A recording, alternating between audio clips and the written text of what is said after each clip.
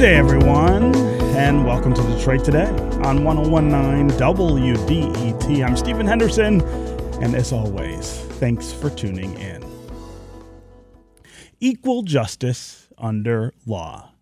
Now, those are the words that are inscribed across the top of the U.S. Supreme Court building in Washington, and their placement is a nod to the cardinal importance given to the idea that in this country, those accused of crimes are entitled by our Constitution to a host of critical protections. The Constitution guarantees every American the right to due process at arrest, the right to a jury trial, and the right to effective assistance of counsel, among other protections. And overarching all of those is the idea that those safeguards must be preserved without regard to race or sex or religious belief. But over the life of our republic, those rights have been shaped and influenced by many factors, and they have changed in the way that they have been interpreted many times. There has been bias. There has been discrimination in the way that those protections have been applied to Americans in the balance of our nation's history. The story of our republic, in many ways, is defined by the refinement of these protections and the fight to extend them to more of the population and to do so more fairly. How far is our country right now from that ideal of equal justice under the law for everyone who faces criminal prosecution? For the full hour today, we want to continue our WDET Book Club discussions about the Constitution with a focus on that question: criminal justice and the protections that Americans can and should expect, as well as the bias that has made those protections weaker and more elusive for so many. Our guests this hour are two of the co-hosts for a really exciting podcast called Sisters-in-Law, which brings together a group of female political and legal masterminds to discuss current issues in the law. Barbara McQuade is a law professor at the University of Michigan and the former U.S. Attorney for the Eastern District of Michigan, and she is one of the co-hosts of the Sisters-in-Law podcast. Barbara, welcome back to Detroit Today. And Kimberly Atkins Stohr is senior opinion writer at the Boston Globe, a former trial and appellate litigation attorney, and another of the co-hosts of the Sisters-in-Law podcast. Kimberly, welcome to Detroit Today. Thanks for having me. It's good to be back. Yeah. So I want to start by talking, just briefly at least, about the Constitution and the amendments to the Constitution that prescribe fairness in the criminal justice system. Of course, there are several amendments that address it directly and some that have an indirect effect on how those protections are preserved. Barb, I'll start with you. This was something that in the early days of the Republic, once the Constitution is proposed to the states, that citizens kind of rose up and said, there aren't enough protections for us with regard to criminal prosecutions. And so we need these amendments to make sure that the government doesn't abuse our freedom the way the government that we just fought a war to get away from was doing. Talk about how those amendments take shape before the Constitution is ratified. There are a number of rights that were not, as you say, Stephen, originally in the Constitution, but came in the Bill of Rights, which was enacted about 10 years later. And so some of those that were designed specifically to protect people from government abuse and overreach, we still see continuing relevance today. The Fourth Amendment, which guarantees our right against unreasonable searches and seizures, continues to be applied and interpreted, especially as technology evolves. Our Fifth Amendment rights, that we cannot be deprived of life, liberty, or property without due process of law.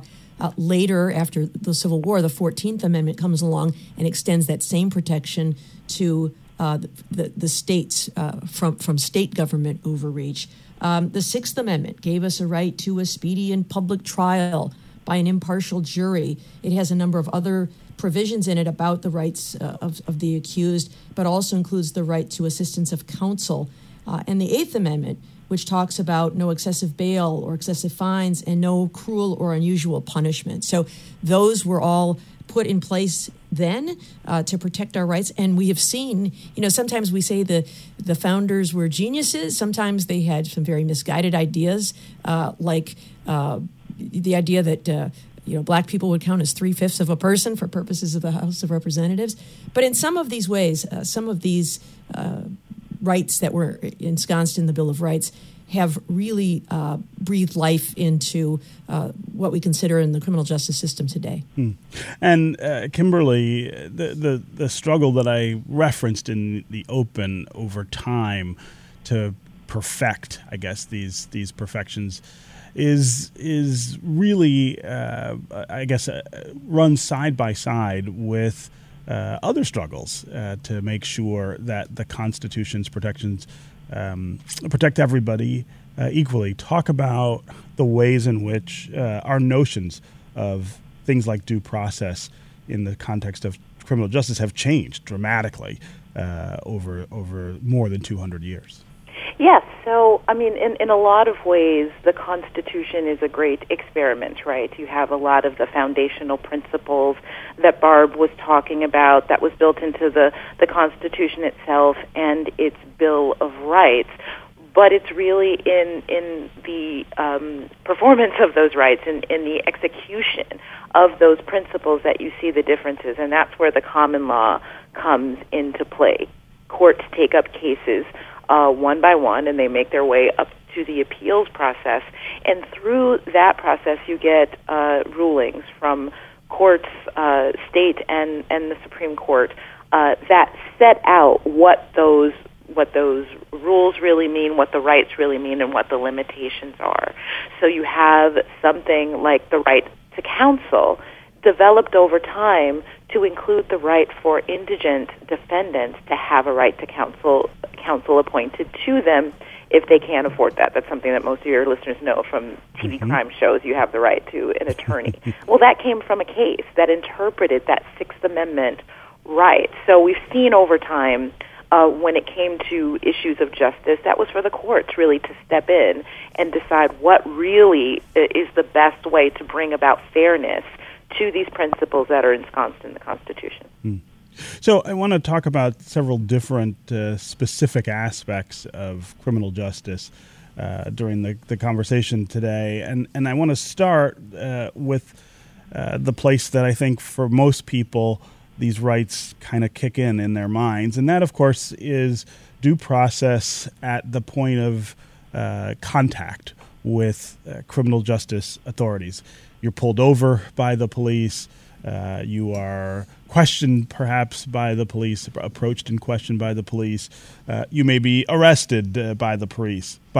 There are several constitutional protections that guide the way that has to happen. And I want to start there talking about the controversies that have existed over time and still exist today about the way that happens. So, Barb, let's start with this idea of due process at arrest, at the point of contact with authorities. What governs that, and what are we still struggling with? So much of this, Stephen, comes between the disconnect between these lofty principles and protections and the very human component of enforcing them. As Kim said, it's not just judges and justices, but it's police officers on the streets. And so one of the things that we are entitled to as citizens is the ability to walk around, free from unreasonable searches and seizures. And so if the police stops us, they can do that if they have probable cause to believe that a crime has been committed. They can also do it if they have reasonable suspicion that crime is afoot. So they can't arrest us on this lower standard of reasonable suspicion, but they can stop us to ask us questions. They can even stop and frisk us under the law. But what we've seen there is some abuse of that power. In New York, kind of famously, during the time when Mayor Bloomberg was in office, there was this very aggressive stop and frisk policy that was occurring in New York. And the idea was, I want to stop people who might be carrying a gun, who might be engaged in drug activity. But what happened, this is where you hear on the crime shows, police say, I just have a sixth sense about these things. Well, oftentimes the sixth sense is actually racism or just implicit bias. I see some black kids hanging out on the street corner and I assume they're up to no good. That's not. I think if the framers had been thinking about that, maybe not so much in terms of black people who were slaves and not subject to these rights and could have been rounded up by the police. I think if they'd been thinking about this, they would say, well, we don't want people to be hassled just because they're congregating in a group of their peers. And so that's where this disconnect comes in. So in New York, there was a challenge was brought against this stop and frisk policy where they were being very aggressive with this practice, and a district court struck it down. It was on appeal, and so we never got final resolution of the legality of it, but ultimately a settlement was reached, and they agreed to stop doing it. I know for a short time, Chief Craig in Detroit was considering a stop and frisk policy modeled after New York, and after that case, I think wisely stood down and did not bring that kind of practice here. I suppose you might find drugs, you might find guns, and you might remove dangerous people from the street. But at what cost? The cost of liberty. And in New York, we saw a really disparate effect based on race. Far more young black men were being subject to this stop and frisk policy than their white counterparts. And so, these laws are there, but, we're constantly moving toward a more perfect union. And so it happens because of legal challenges that are brought when we see overreach. And Kimberly, of course, there are also all kinds of due process questions that come up after the point of arrest. And once someone is actually formally accused of a crime, charged, and goes to trial. That includes, of course, how juries are selected. That includes how people are represented at trial. Talk about some of the things that have happened or are happening now to make sure that due process at that stage looks the way it should. Yeah, so one of the most important aspects of that is the way that juries are selected and impaneled. And we all know from the Constitution that we have a right to trial by a jury of one's peers, but there's been a lot of litigation and court cases about what exactly that means.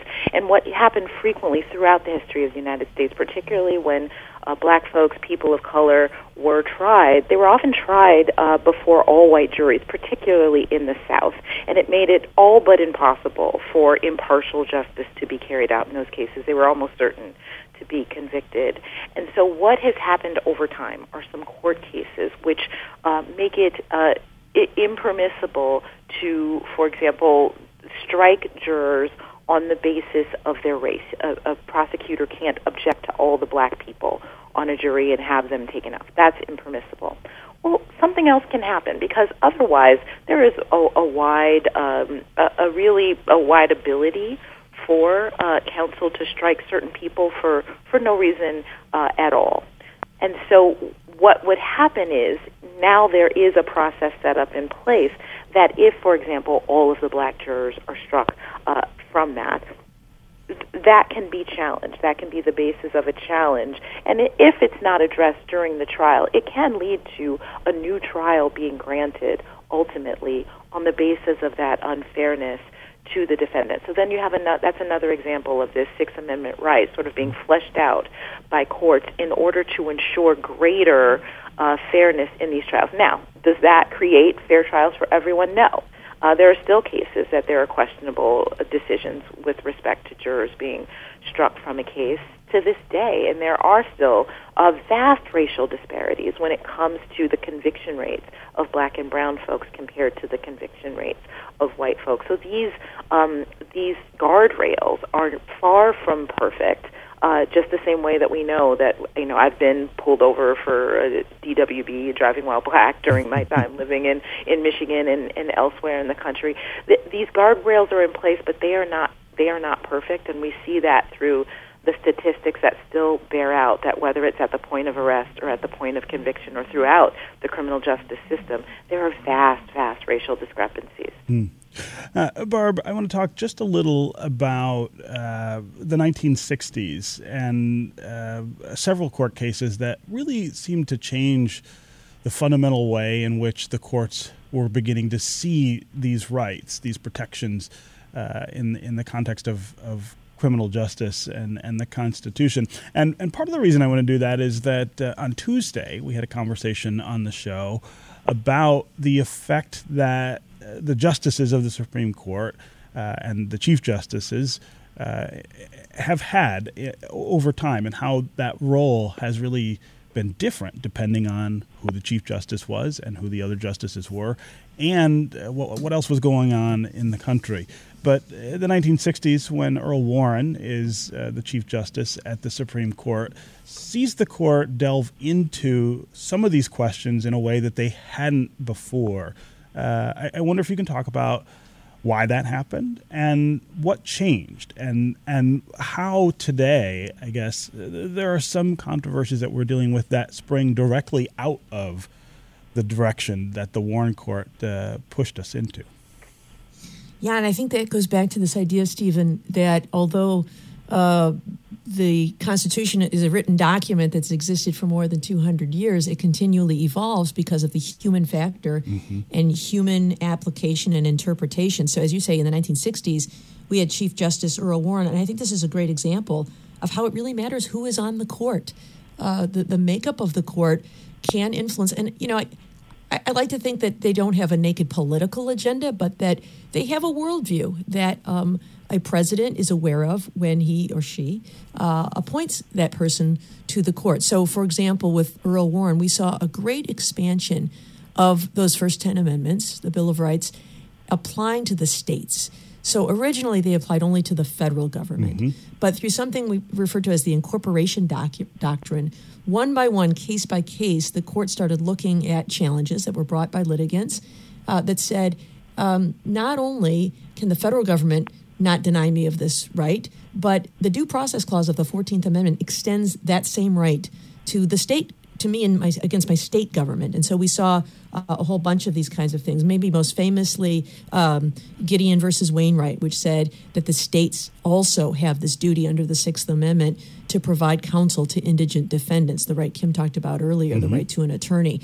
Until that case, states were able to say, nope, we're not paying for that, no lawyer for you.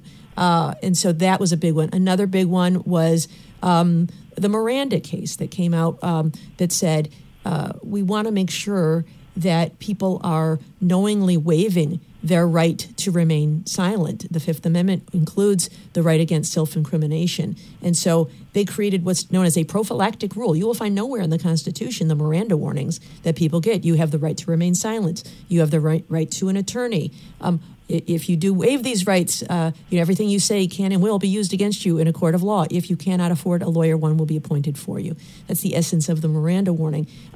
Officers had to give that warning before they could question someone who was in their custody. And the purpose of that was to prevent, it's really more of a policy choice, to prevent officers from coercing defendants in their custody from giving a confession. And so that was a very aggressive court in terms of breathing life into these rights. Some would argue, I think the response to that court was the originalist movement, the textualist movement, those who said that this was legislating from the bench or judicial activism. So there are a lot of different schools of thought on the proper role for the judiciary. But that breathing of life into those rights comes from the very active role of the Warren Court in the 1960s. And Kimberly, when we think of some of the popular controversies about the relationship between criminal justice authorities and citizens, for instance, the struggle over Black Lives Matter, police killing of African Americans, often for unexplained or just non-existent reasons. When we think of the debate about George Floyd and his murder last year and all of the questions that it raised, it seems to me that some of that is part and parcel of this change of expectation that comes out of the Warren Court decisions that really does expand the notion of equal protection and what it's supposed to mean to everybody. Yes, it absolutely does. It is grounded in those very new breathing of life into parts of the Constitution that Barb talked about, and we certainly saw that with the rise of the Black Lives Matter movement, and certainly with the public lynching of George Floyd. But what that case also exemplifies is the way, in a lot of ways, the court sort of pushes back against that notion on the other side, and that brings to mind the concept of qualified immunity. Mm-hmm. Now, qualified immunity is the fact that in most cases, public officials, including police officers, cannot be sued for constitutional violations that they commit during the course of their job. Now, if you're wondering where in the Constitution that is found, the answer is it's not. It is nowhere in the Constitution.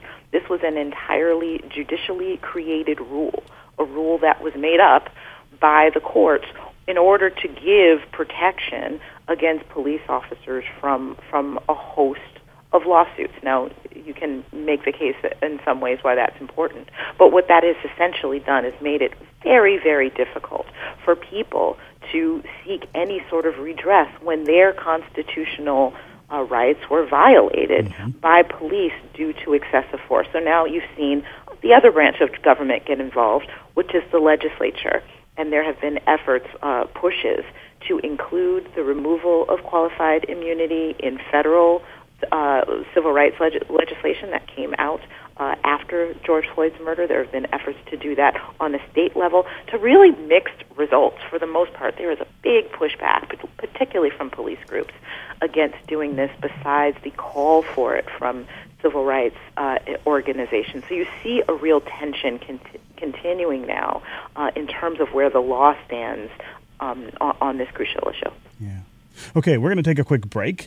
And when we come back, we're going to continue this conversation about the Constitution and criminal justice protections. We're also, of course, going to keep our two wonderful guests, the co-hosts of the Sisters-in-Law podcast, Barb McQuade and Kimberly Atkins Stohr, will stay with us for the rest of the conversation. We also want to incorporate you, the listeners, into this conversation about the Constitution. Do you think our criminal justice system is fair? What have your own experiences been when dealing with the courts or police? Would you support some of the changes that are being proposed to make the system fairer?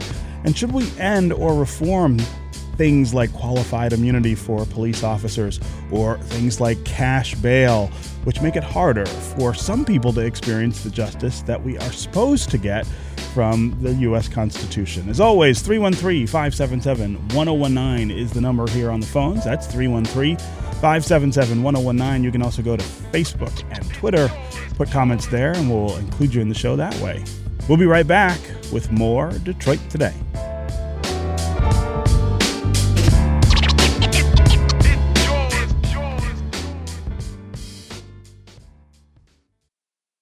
Bringing you news that matters. Stories that impact your life. Music from the Motor City and around the world. This is 1019 WDET, Detroit's NPR station.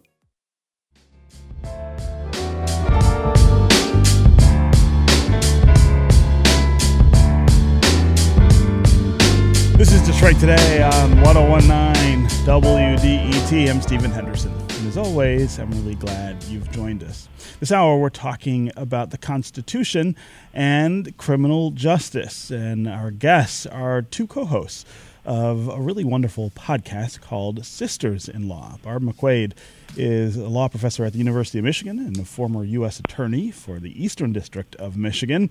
Kimberly Atkins Stohr is a senior opinion writer at the Boston Globe and a former trial and appellate litigation attorney. They are helping us frame out this conversation about the Constitution and criminal justice and the notion of equal justice under law. How far are we from the ideal that everyone enjoys the full protections that are laid out in the Constitution without regard to race or sex or religion? And what are some of the things we ought to be thinking about? What are some of the changes we ought to be contemplating to broaden the reach of those protections, to include more Americans in those protections in more meaningful ways? We want to hear from you as well during this conversation. Call and tell us whether you think the criminal justice is fair. We especially want to hear from you if you've had experiences dealing with the courts or with police, and We'd love to know what those experiences were like. Did you feel as though you were treated fairly in the criminal justice system? Did you feel as though your race or your gender or your religious belief had nothing to do with the adjudication of whatever issue you faced in our court system? And give us a sense of what you think needs to change in America to make things fairer when it comes to criminal justice. As always, the number here on the phones is 313-577-1019. That's 313-577-1019. You can also go to the WDET Facebook page and put comments there, or you can go to Twitter and hashtag Detroit Today, and we can try to work you into the conversation that way. Let's start today with Bernadette in Old Redford. Bernadette, welcome to the show. Good morning, Stephen. As usual, what I called in to tell you is that I think that the Supreme Court got it wrong when they decided not to bring the Guantanamo Bay detainees to the United States for trial. I'd like to hear your guest opinion on that. But the other thing that this conversation has brought to mind is that I always get kicked out of jury selection. After they ask me the questions, it seems to me they only want the ignorant people to serve on juries. Oh, no. Okay. Oh, no, Bernadette. Bernadette, I really love that you called and asked both of those questions. I'm going to start with this Supreme Court decision about Guantanamo.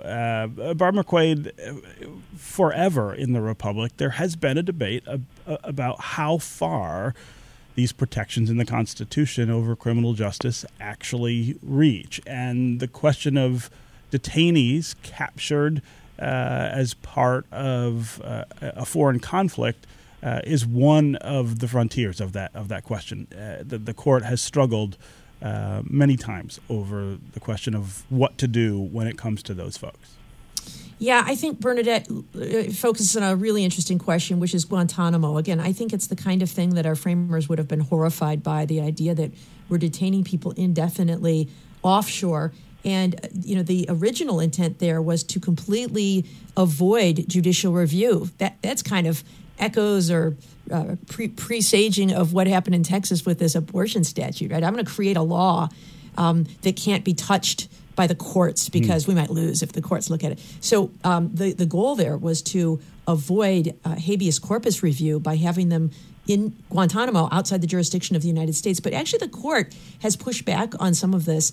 There was a case called Boumediene versus Bush in 2008 that said the habeas corpus process was available to detainees at Guantanamo. And they also had already ruled in a case called Hamdan versus Rumsfeld in 2006 that only Congress and not the executive branch could set up military commissions to try captives in the war on terrorism. But Congress then quickly responded with the Military Commissions Act. So we still have that concept there. But I agree with Bernadette that Guantanamo is used as propaganda around the world to demonstrate that we do not stand up for our values. And so, if people are violating criminal laws, we should have a trial, a public trial for them. And if they are not, perhaps it is necessary to release them. We can keep people as prisoners of war while there are activities going on. But now that we're out of Afghanistan, I think the legal basis for Guantanamo may be in question. So look for some challenges to occur there. And Kimberly, Bernadette's second question about why she is always eliminated from jury selection, I think is really interesting. Her supposition is that lawyers want people who are not particularly well informed to be on a jury, and that because Bernadette answers the questions with lots of information, that it eliminates her from the possibility. Kimberly, you're an attorney. Yes. You were a trial attorney at some point. Tell us about what lawyers are looking for when they're putting juries together. Well, I've been, yes, as an attorney, I've both been in the position of helping impanel a jury, questioning a jury to impanel them. I've also been on a jury several times as a juror. And as an attorney, what you are looking for is within the limitations of the law that we talked about earlier. You're looking for somebody most likely to vote to vote on for your side. I mean, that's sort of plain and simple. You want someone who is qualified. You want somebody who does not have a pre-existing bias. In a case of whether they know, in a civil case, whether they know one of the participants, for example, or in a criminal case, whether they themselves have been a victim of a similar kind of crime as the one that has been sought. You have all sorts of reasons why you're trying to do it. Certainly you can't strike somebody for an impermissible reason, like race. But if you think it's somebody who won't be able to comprehend a case, if it's complicated, for example, I did a securities law case which was really complicated. I won't say that I would want to strike someone for a lack of intelligence, but if you think they may not really be able to grasp it, that might be a cause for concern. But it also really depends on where you are. I've lived in places where I was rarely impaneled for a jury because the case is usually settled. And I lived in other places where there are a lot of trials, and so I was impaneled a lot. So there are a lot of factors that go into it. Can I add one thing on a prosecutor's perspective to Bernadette's question? So this is my view of the world as a prosecutor, so take that for what it's worth. I may have my own implicit biases there. But my view was I wanted smart jurors because I had the burden of proof. And I needed them to follow along. And sometimes prosecutions can be very complicated. It may be a very complex wire fraud or money laundering scheme. So I want smart jurors. And I assess that based on education and the kind of job they have. I want people with analytical jobs.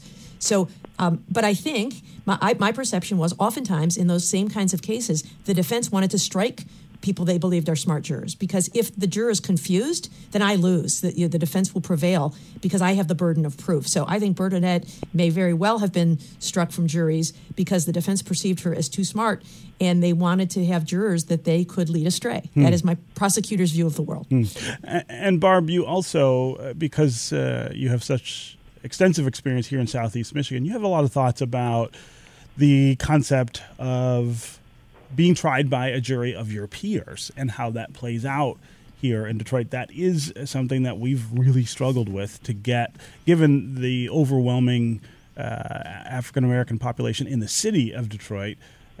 It's been really hard to make sure that we get enough African-Americans to participate in the jury system to be able to be those peers. Yeah, it's been a chronic problem, at least in federal court where I practiced. You would see, Detroit is a city of, 80 to 90% African-American. And I think defendants come into trial, especially if you're a Detroiter. The Eastern District of Michigan covers all of the eastern half of the state. So the juries get pulled from that whole community. But, the trials are in Detroit. And I think a defendant from Detroit expects a jury to look like his neighborhood, a jury of my peers. And instead, they walk in the room and of a veneer, the group from which they will draw those 12 of maybe 70 people. There's like 2 black people out there, and I can only imagine their reaction because it's not only important that we have a fair trial, but that there is a perception of a fair trial. And if you show up and you see this, and so as a result, by the time they randomly call out some names and get people in the box, you often have an all-white jury. Once in a while, you'll have 1 or 2, and although prosecutors may not strike on the basis of race. One of the disadvantages, I think, to a prosecutor is if 1 or 2 of those African Americans get in the box, I feel a very strong need not to strike any of them, even if I have problems with their answers, because I don't want to create this perception that there's an all-white jury. In the trial of Kwame Kilpatrick, we worked very hard to have a diverse jury because we wanted there to be not only actual fairness, but the perception of fairness. There have been some efforts in the Eastern District of Michigan to improve this. One was a case where the chief judge in the 90s said, here's what we're going to do. We are going to take all these questionnaires from jurors, and we're going to strike, I don't remember the number, but 1 out of every 10 or 1 out of every 5 white jurors. And that will just help improve the odds of, calling in black jurors. But what they didn't think about was a case brought by a defendant named O'Valley. The Hispanic jurors. Nobody thought about that. So by striking some of these white jurors, they were also striking Hispanic jurors. So the problem with equal protection is this. It assumes a race-blind system. But the reality of the world is that there are continuing racial disparities. And so it's really difficult to try to address those racial disparities while at the same time honoring the rules of the 14th Amendment. So it is a chronic problem. I know that the current Chief Judge, Denise Page Hood, has worked very hard to try to use other methods, as has Judge Victoria Roberts, to improve the recruitment of African Americans, one of which is to send more questionnaires to black households in Detroit if they get a return to sender, to send it back to the same zip code in hopes of just improving the likelihood that those citizens will show up for the veneer from which those jurors may be selected.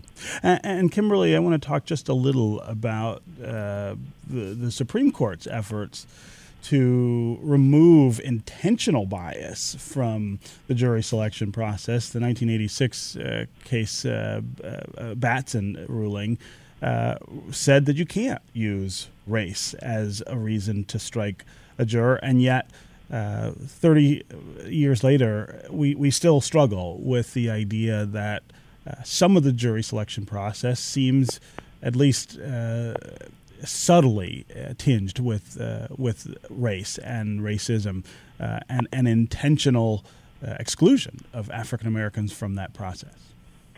Most certainly. I mean, first I wanted just to say that I'm thinking a lot about the fact that I'm usually impaneled when I'm on a jury, so I'm wondering if prosecutors or defense attorneys, what that says about the perception of my intelligence. But that being said, yes, have this very important Batson case that found that discriminatory intent to strike black jurors is impermissible. That is unconstitutional, and doing so will result in a clear error which could end up with a new trial.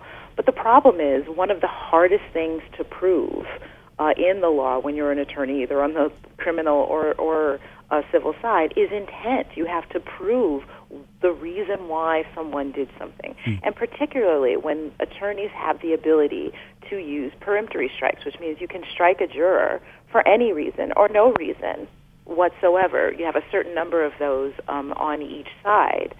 It can be very difficult to make the case to prove that race was a reason why a juror struck. And so that's why it is incredibly rare to have a case that is overturned or a new trial given on the basis of race. And people know that if they want to use that to strike jurors for racial reasons, knowing that it's impermissible, they also know that it's really hard for that to be proven and that is built into a system. So that is why we still see these inequities in practice. And to be fair, I think it's also, I think we also need to point out that the Supreme Court itself has made the bar of proof for that particular issue quite high, and in some cases has seen rather explicit attempts to imbalance juries racially. And look the other way. And then there again, this question of who's on the court then plays a big role in how a decision from 30 years ago looks today, Kimberly. Yeah, I think that is absolutely true. I mean, by setting the bar of the proof, you have to show that that there is a difference, a reason why. The prosecutor would have to prove that there was a reason why this particular jury was struck and not the same as a white juror that, by and large, had the same qualifications or situated similarly. But the burden is on the defendant to show this, and it's, as I said, it is very difficult. And, I think that speaks to a lot of things. We're talking about Supreme Courts. I think it's part of the discussion of where Supreme Court justices come from. Do they have experience in criminal law or as a prosecutor? Right now, only Sonia Sotomayor is the only jurist on the court that has any sort of background in that realm. You have justices that are usually from elite schools and come from the appellate judiciary. And they may not have that same sort of on-the-ground experience, really understanding how difficult it can be to make these cases, difficult it can be to make these challenges and do so successfully, or understanding what it's like to have to be on working for the defense in those challenges. So I think that's that real-life experience, that broadened legal experience that you have on the part of not just the Supreme Court but other federal judges too, can come into play here, and of course diversity on the courts. The courts tend not to reflect the communities where they are found, and certainly the Supreme Court, even though it has made some advances in diversity, is not anywhere near reflective of the general population. So I think all of those factors come into play, the lived experiences of the justice as they're ruling on these cases and making these and setting these precedents. Okay, we're going to take another quick break, and when we come back, we'll continue this conversation about the Constitution and criminal justice. We'll also continue to hear from you on the phones. 313-577-1019 is the number here.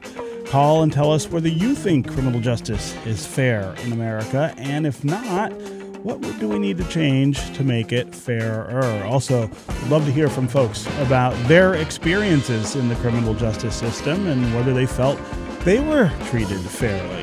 Again, 313-577-1019 is the number. You can also go to Facebook or Twitter and put comments there, and we can include you that way. We'll be right back with more Detroit Today.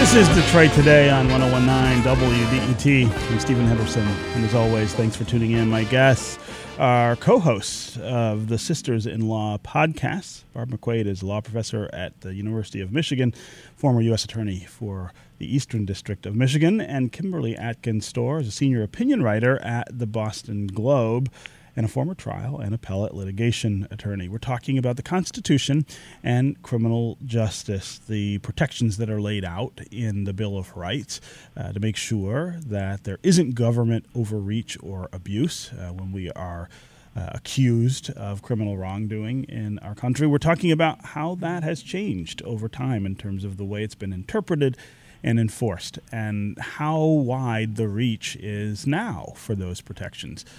Also, whether those protections are infected by the bias and discrimination that has shaped so much of the constitutional interpretation in our past. As always, we want to hear from you. 313-577-1019 is the number here on the phones.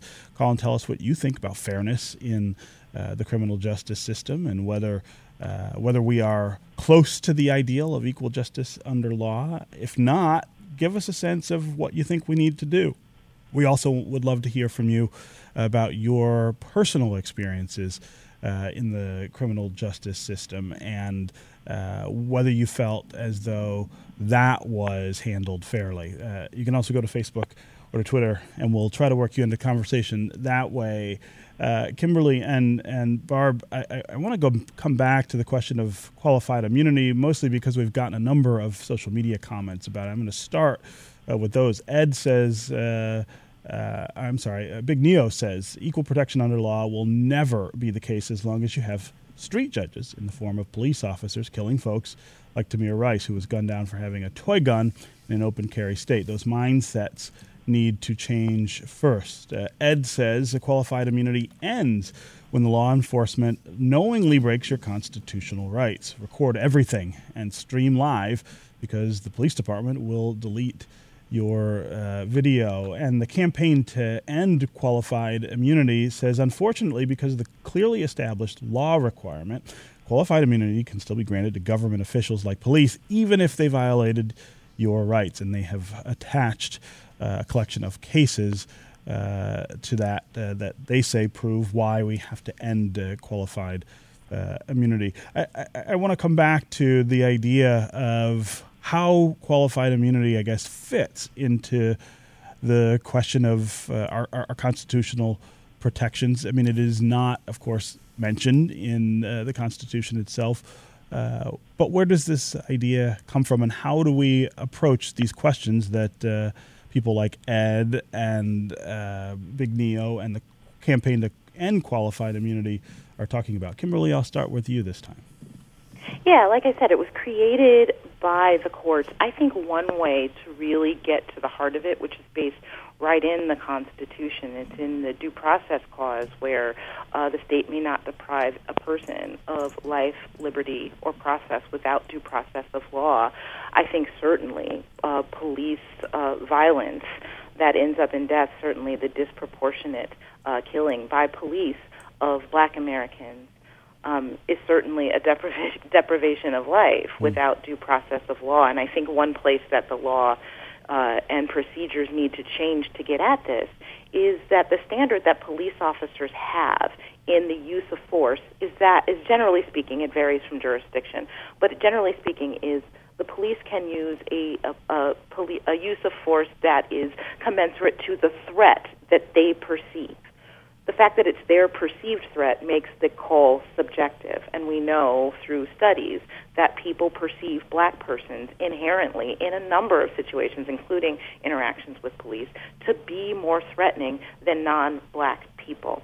So what could change based on that constitutional principle is putting rules in place that really delineate clear objective standards for police officers that govern the amount of force that they can use in a circumstance, so that their inherent biases against Black and brown people do not become a necessary part of the equation that automatically puts Black and brown folks in more danger in a police interaction. Barb, how do we convince more of the criminal justice establishment to reconsider qualified immunity, given the things that we keep seeing happen in the streets?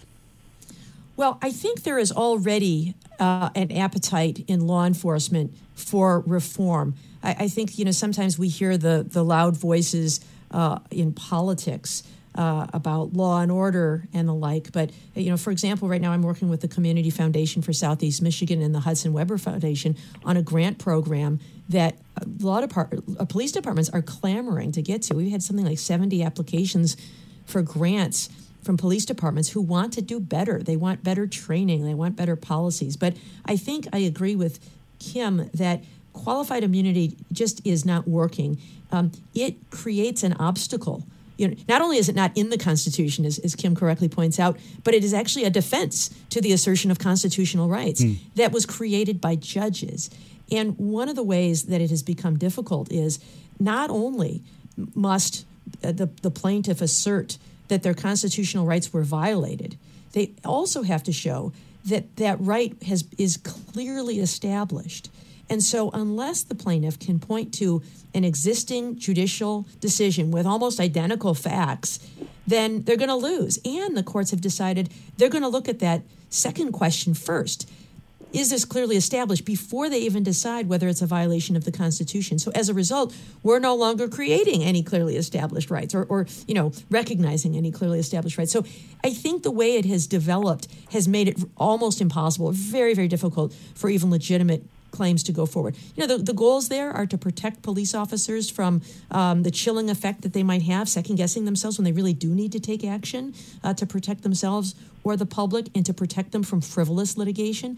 But I think it's gone too far. And so I think the only way to change it is through an act of Congress. And there have been legislation put forward by Cory Booker in the Senate, and also Justin Amash, our former representative from Michigan. So, and there is support for this not only from liberals, but also conservatives who think this is judicial overreach. Again, 313-577-1019 is the number on the phones. Let's quickly go to Pat in Oakland County. Pat, we've only got a few minutes left, but I wanted to get your question in here. Yes, Stephen. I've worked in state parole and probation in Washtenaw County and in Oakland County. And in Washtenaw County, they have a county-funded public defender's office with attorneys that have criminal law experience, versus when I worked in Oakland County, they had no public defender's office. The attorneys are farmed out by the judges to represent defendants. And it just seemed that it was sort of inequitable, and that the you didn't feel like that was a particularly efficient way of doing it or effective way of doing it. Pat, I don't mean to cut you off, but I do want to get a response from our guest, and we're running out of time. Barb McQuade, you're someone who's practiced here in Southeast Michigan. Is this something we should be concerned about? Yes, Pat identifies a huge problem, and that is disparities in the way we give that Sixth Amendment right to counsel. People who are well-funded can pay $1,000 an hour for a great lawyer, and then others have indigent defense. Now, public defenders' offices, as Pat points out, like in Washtenaw County and now in Detroit, have these standardized practices and training and standards, and they're doing a good job. But in some communities, we're relying on the county to fund it. There is a Michigan Indigent Defense Commission that is working on these things, but it's really important that we have professional standards so that people aren't falling through the cracks and having shoddy representation. Lawyers paid by the hour who are incentivized to plead their client out so that, paid by the case instead of by the hour, who have a financial incentive to plead the case out as quickly as possible and not take the case to trial. So really important issue by Pat. I think we're working on it in Michigan, but we have some ways to go. Okay. Barb McQuade and Kimberly Atkins Stohr, co-hosts of the Sisters-in-Law podcast. It was really wonderful to have you both here today. Thank you both for joining us. Thanks, Stephen. And you can find the Sisters-in-Law podcast wherever you download podcasts, and I absolutely recommend taking a listen. That's going to do it for us today. Come back tomorrow and we're going to talk with Congressman Dan Kildee. And to celebrate Constitution and Citizenship Day, we're going to talk with two brand new Americans about why they decided to come to our country. This is 101.9 WDET-FM, Detroit's NPR station.